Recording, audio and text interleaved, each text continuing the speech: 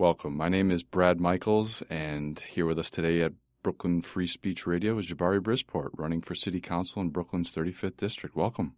Thanks for having me, Brad. Who is Jabari Brisport? Jabari Brisport is me. I am one of the few people in Brooklyn that was actually born here, that's left, I think. I'm a third-generation resident of my neighborhood. It's Prospect Heights, right in the middle of central North Brooklyn. And I am running for office in the area. It's New York's 35th District. Prospect Heights is right in the center of it. You've also got Fort Greene, Clinton Hill, Bed-Stuy, Crown Heights, and 2 blocks out of Dumbo. But oh, really? Yeah, it's really, I don't know who draws these districts, but or Vinegar Hill, which is another name for what I learned as I was running, surprisingly. Yeah, I don't even know where that comes from. And Dumbo, I get, down on the Manhattan Bridge overpass, but I don't know where the vinegar is. Yeah, where is the vinegar? Okay, so you grew up in Prospect Heights. Yeah. And it's it's changed a lot. A lot of Brooklyn has. It was obviously a lot blacker when I grew up. It's funny. My grandmother was when she moved and got the house in the 1950s. That was when a lot of white flight was happening from New York City into the suburbs, and now now in my generation, I'm here to watch the reverse trend. But it's interesting. It was a different neighborhood. I mean, I grew up in the 90s, and that was when kids would still play on the sidewalks, and parents just said. Sorry to interrupt. So you're how old here, just to give context? I'm 29. 29. So you were in the 90s. Yeah, you as a child. Yeah, no, not at all. I mean, that was the age of parents just letting their kids go out and play whatever, and saying be home when the street lights turn on. That was our rule to get home. But it was also the neighborhood was it was a different neighborhood. We have a lovely playground that's on the corner now, but it wasn't always so lovely. I know distinctly when I was 4 or 5, my friend and I, Stacy and I, we were playing in the dirt in the playground, and she found a crack pipe. Oh. And we didn't know what it was. We just thought it was a cool, shiny piece of glass. So we brought it to her parents to ask them what it was, and they didn't say anything. They just took it from us, and they forbid us to ever play in the park again. I wonder when you figured it out in retrospect. Right. Well, when I was older. When I was older and thinking more about my childhood in the neighborhood, because we also had this really fun game when I was 5 where if we heard bangs outside, we would have to turn off all the lights and be quiet on the ground. Oh. It was this really fun game my parents would play. Fun stuff. Yeah. And then later on I learned I was living through the other Crown Heights riots. Wow. So it's been interesting how my parents kind of were able to shelter me from some of the more dangerous parts. Right. Cleverly. Yeah, cleverly. Really. Cleverly. So, you're third generation Brooklyn. Who emigrated here? Your grandparents? My grandparents, from Guyana in South America. Okay. Yeah.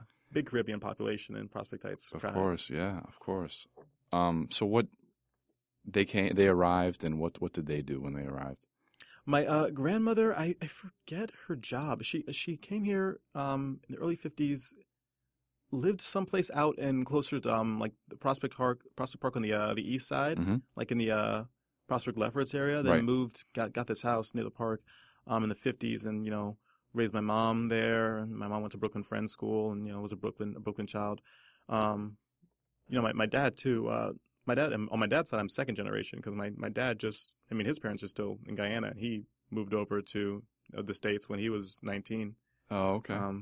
Yeah.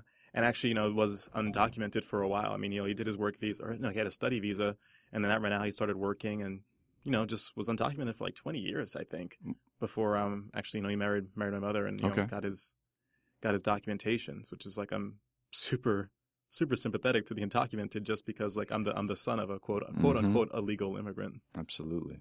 A young Jabari Brisport, what did you aspire to be? Did you potentially see politics in your future, or was that a stretch? Not at all. Okay. Young Jabari Brisport was going to go into science, and I was going to be a paleontologist and dig up dinosaurs for the longest. I was obsessed when I was a kid, and then I was thinking engineering and all that. But I was super into the sciences and really analyzing things and taking them apart and seeing what I could build out of them. And eventually worked my way into the arts, which is not too dissimilar from creating things. It's the same part of your brain, I think. But I always had a interesting way to put it. I like that. I mean, I think so. I mean, I think it's like creativity, whether you're building something with robots or you're building something on a stage. But politics has always been inside of what I was doing. So even when I was doing theater, I would do a lot of political theater, and I sought ways to build politics and make change in that form. And what got me really into electoral politics would be probably the Bernie Sanders campaign, because I was more of an activist before then, but I really started to see the possibilities of like electoral change. And after Trump got elected, I decided to go full hog head into it and just run for office.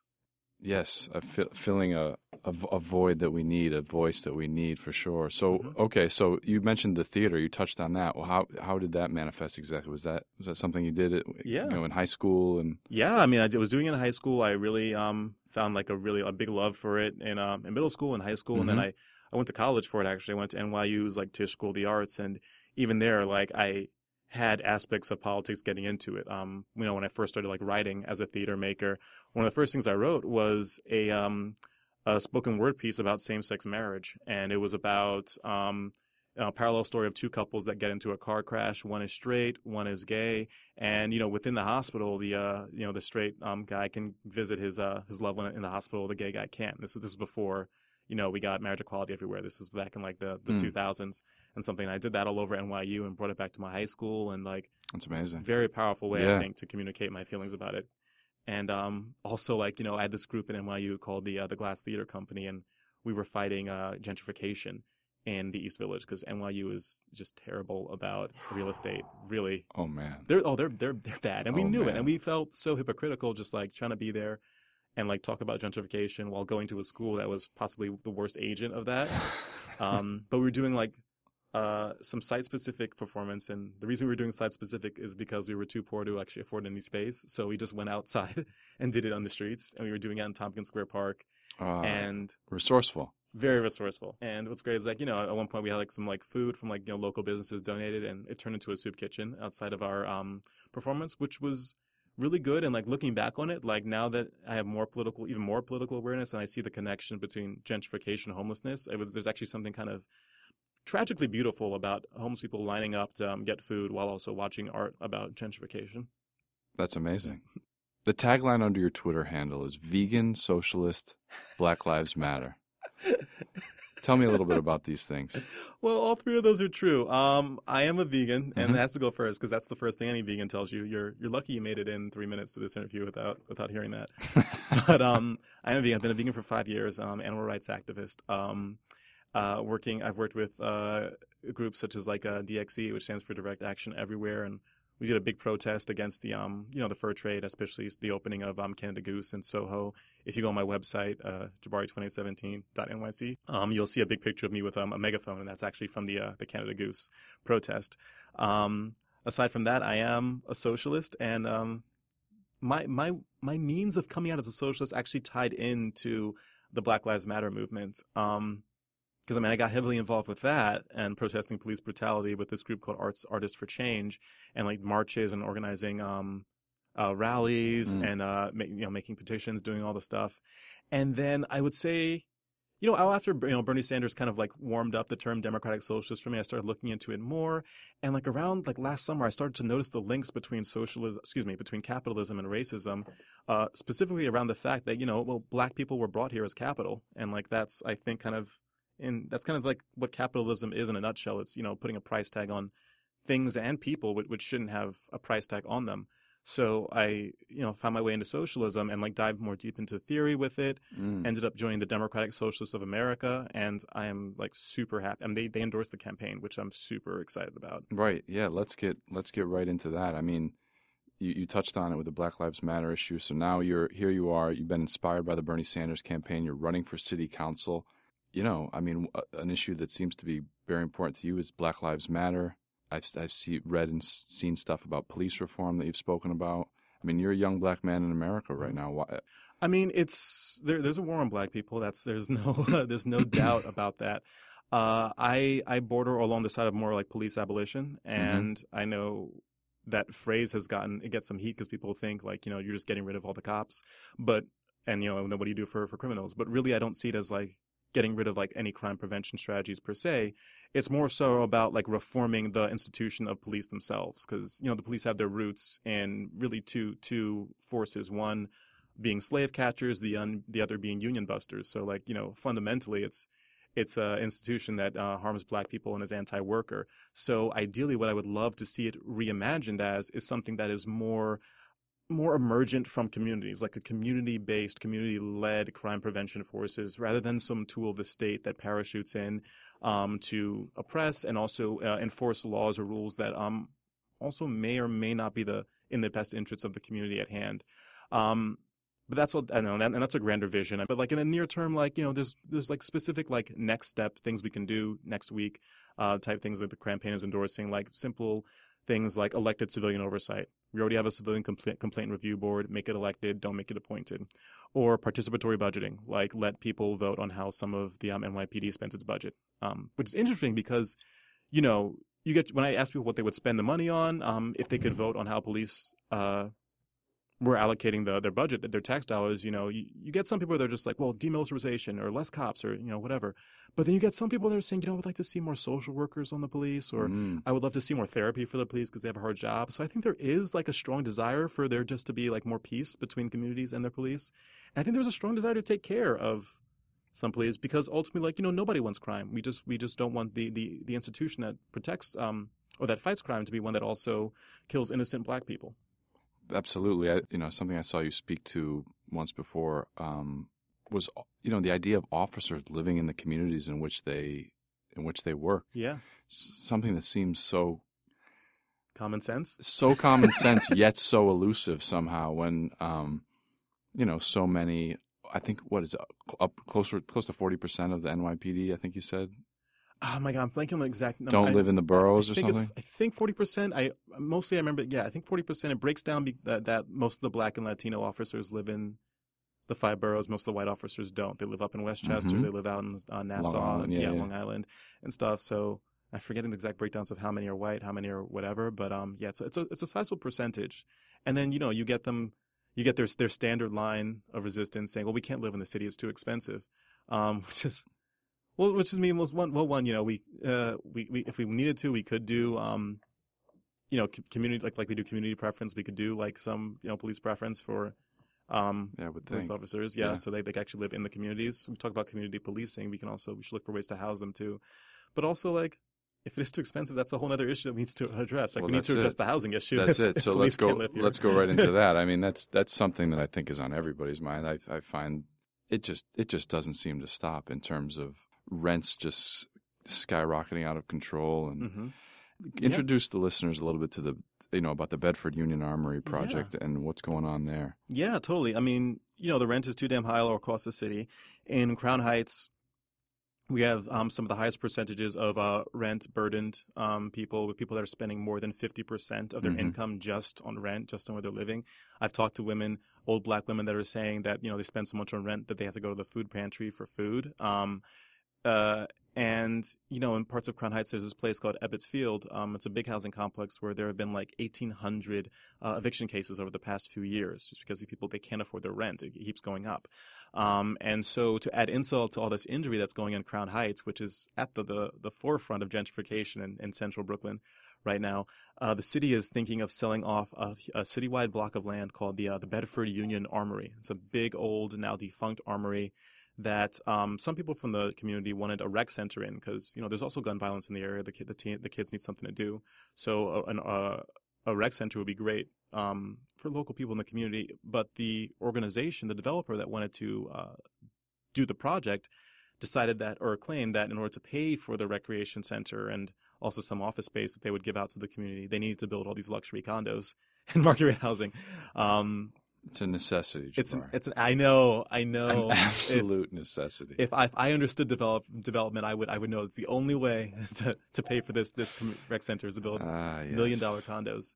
So there's been a big fight against it. The community's been up in arms against it. I've been partnering with DSA and then local groups like New York Communities for Change, the Crown Heights Tenants Union, Local 79, it's a construction union, to fight this because then the rallying cry has been to kill the deal.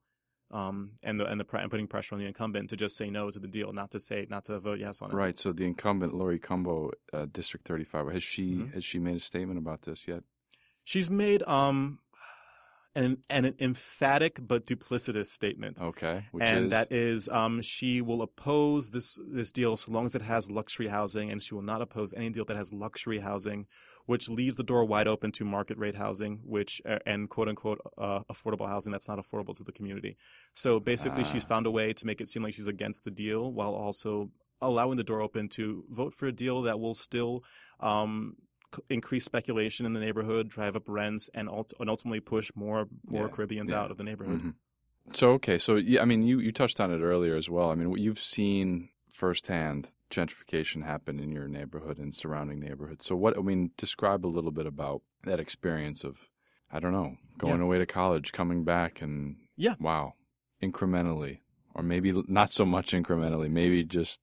It's incremental. Well, it's it's all of the above. I mean, it's funny. You hear gentrification, you think of white people moving to the neighborhood, and that's part of it. But also, I would say the most jarring thing was like the businesses changing, and like, I went to NYU. It wasn't like I was in another country, but like I was away, for enough stretches of time that I would come back and see another childhood business that was replaced. There was this great corner store, which is what traditional New Yorkers call the bodega. They call it a corner store because it's usually on the corner. This one was not on the corner, but we called it the corner store anyway. That's what the old mid-block corner store. It was a mid-block corner store, but it was green. It was the green corner store, and the guy that ran it. Green, you say? Yeah, right. Okay, go ahead. We'll talk about that. But the owner we called the Haitian man. Nobody knew his name. And he was great. He was good people. Like growing up, like he would quiz me on math. Like I would, because every time I bought candy, I had to tell him how much change I was getting back before I could get my change back. So that was how he helped quiz me on math. And I remember one day I came home from college, and the store was all boarded up and sold. And I asked my dad what happened to the green man at the corner store, and he said that he got packed up and gone back to Haiti because the rent was too high. So that was part of it. And then, like, I had a local movie theater that shut down and became an American Apparel. We had a movie rental store that shut down and became a Five Guys Burgers and Fries. Now it's a T-Mobile. And I think at one point... What place was that? What? It was a video rental store. Video Edge? No, it was called... Before that. Yeah. Maybe it was Video Edge. I'm forgetting the name because I know we had a Blockbuster. But we also had just like a little like community. On the corner on Flatbush. Yeah, on Flatbush. I don't know. Anyway, on Flatbush and 7th Avenue or Flatbush and Park. Yeah. Maybe it was Video Edge. Yeah, maybe. And a great selection in there. I know it was pretty good. And then I think the funniest part was that we had like this pizza store on the corner called Four Seasons. And it shut down and became a fancier pizza store called Amarino. And I'm not sure if it was the same owners or just new people that wanted to just use the equipment like a total buyout. But that was real. That was the most ridiculous part. So how do you combat that? How do you combat gentrification and maintain, the cultural authenticity of neighborhoods in Brooklyn? What I like to say is with gentrification, like, it brings more white people to the neighborhood, but I don't believe it's ultimately caused by white people. I think it's caused by capitalism. And that's something that people have agreed with me across all races. It's a money thing. And ultimately we need to decommodify the land. And like you'll see people try and like, do things like, just fight for more affordable housing, fight for, here and there, like little incremental things. But the reason we don't see much change is because ultimately there's still a price tag on the land, and ultimately the land is, serving a profit margin. So, like, going back to the Bedford Union Armory, one thing my campaign has called for, and like also local activist groups, is for a community land trust, which is where the community can organize into a nonprofit entity, and they can steward the land, and they can work with nonprofit developers, and they can make sure that the development on the land is done in a way that actually meets their needs, not a profit line. And ultimately, I would like to see that model extended to every inch of New York City. A lot of people who aren't familiar with the Green Party assume they go straight to environmental, hippies, right? I mean, and that's obviously it's part of it, right? That's a component. But I mean, how does one fight climate change in the 5 boroughs? How do you localize that problem, which feels so large? Yep. Tons of great things you can do. One big thing this campaign wants to do is like divest the city's pension fund from fossil fuels, so that I think it's I forget how many billions. I forget the exact. It's billions of dollars that are invested in the pension fund, and a sizable chunk are into fossil fuel industries. So by divesting that, we automatically take some money out of the pockets of oil producers and natural gas drillers, and we can put it into renewables in a way to invest that way. You can also look into renewable energy here in New York City. I mean, it's we're an urban setting. You're not going to find like massive scale wind farms. But there are places for solar. You can also harvest tidal energy off the coasts just off the coasts. I like offshore wind, but I expect a lot of pushback from that. People might not want to see offshore windmills along the East River and the Hudson. Mm-hmm. But then aside from that, you can go to our waste section too. And like New York City throws away a lot of food waste, and that's like some of the worst global warming perpetrators, because when food decomposes, it releases methane, which is like tens of times as potent as carbon dioxide in heat trapping. So what this campaign is calling for is like a mixture of full food rescue, so that any like perfectly good food that gets thrown away from supermarkets or restaurants can get rescued and diverted to food banks or whatever, or charities, along with better composting. And there's a great technique now that's like anaerobic. Like you put all the food in like a big sphere almost, basically, and you like compose it anaerobically without air and stuff, and it's actually faster, and it can be done more efficiently, like trapped inside of a thing, and like anaerobic bacteria digest it. It's pretty cool. Yeah, well, that's so interesting. I hadn't thought about the fact that it's a problem that compounds on itself when you have a hunger problem in the city. Mm-hmm. You have people throwing away food, Mm-hmm. and then to boot, after this food is not finding its way to those people who need it, Mm-hmm. that excess food, it's producing methane, methane, really which is then. I mean, it seems like it should be so simple. We should be able to connect those dots, but somehow it's getting lost in translation. Yeah, I mean, City Harvest is great. So we need that on a more expansive level, perhaps. I know, and that's what I would love to do. Just get more funding into City Harvest, Mm-hmm. or if we need to like build a citywide like parallel to that, Mm-hmm. whichever. Like food's getting thrown away. People are going hungry. That makes no sense. It doesn't. It really, capitalism. really, it is.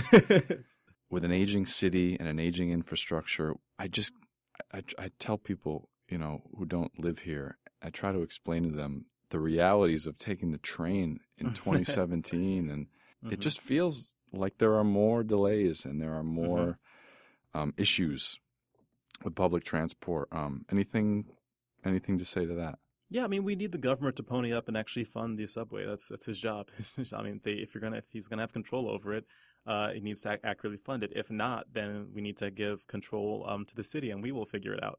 Along with state subsidies for it, or we'll switch up the taxes so that the money that's going towards the state for it just goes to the city, and we will handle it.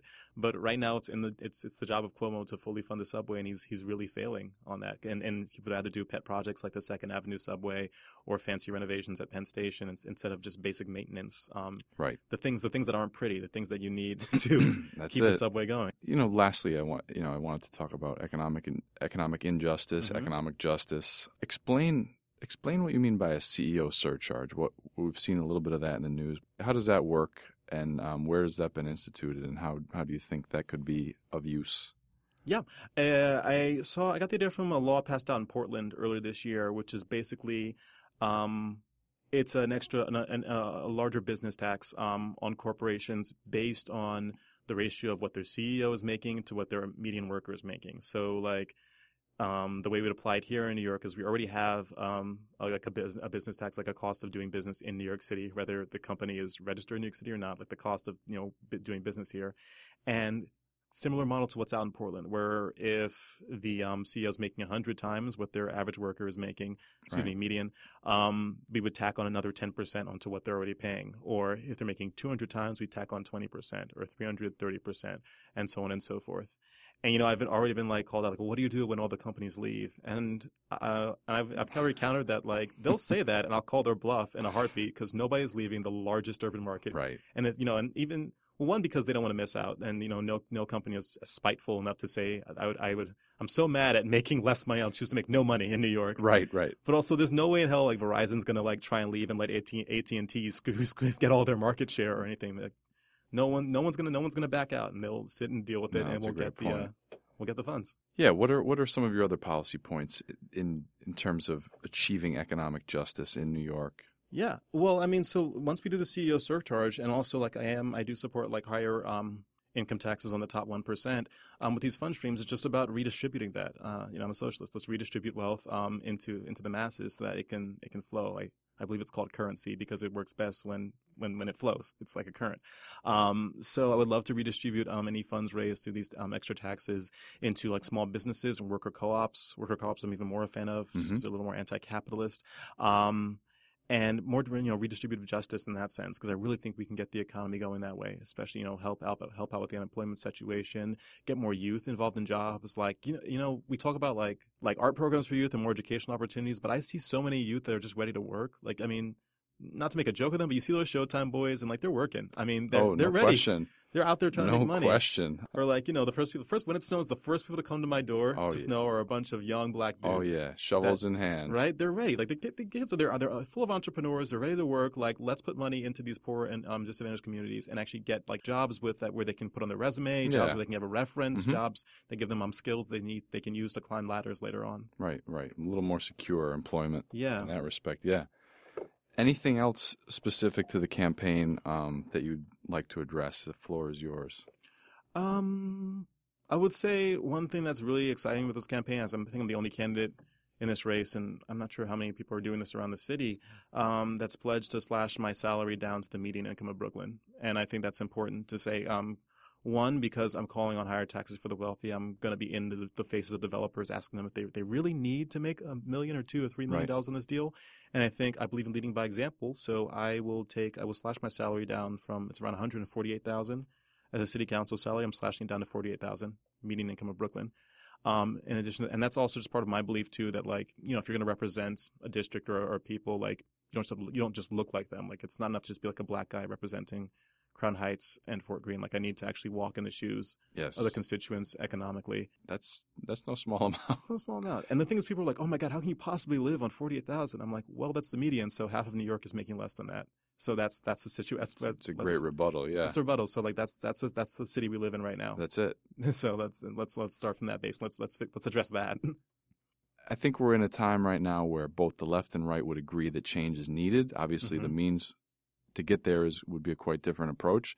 Whether it's a federal or the local level, why would you be the person to actually bring about that change? Yeah, I mean, one thing you can go back to community land trust and you can look at real models that actually take land out of the speculative market and put them into community control for the goal of meeting people's needs, not profit. The second thing is, like, I am more than happy to acknowledge that there is a full-on war on tenants from developers in this city, which means I'm fine with enforcing clawback provisions inside contracts, right, to recuperate funds. I'm also not afraid to threaten or use eminent domain as a punishment for developers that are acting illegally or acting immorally. I think that is something that we can ratchet up in order to defend our communities, because it makes no sense that we have a homelessness crisis while also developers are richer than ever.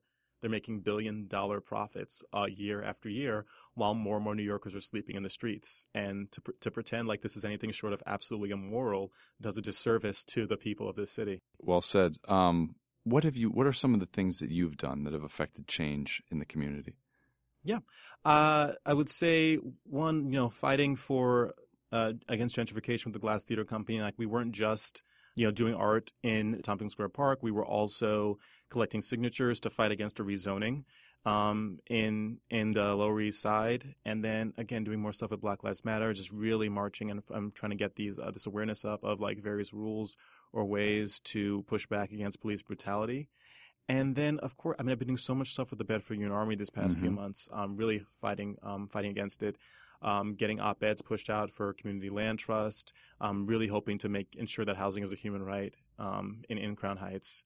And I think though those are a few big things. And this ties into the reason why I'm running is that I spent so much of my political career as like an activist.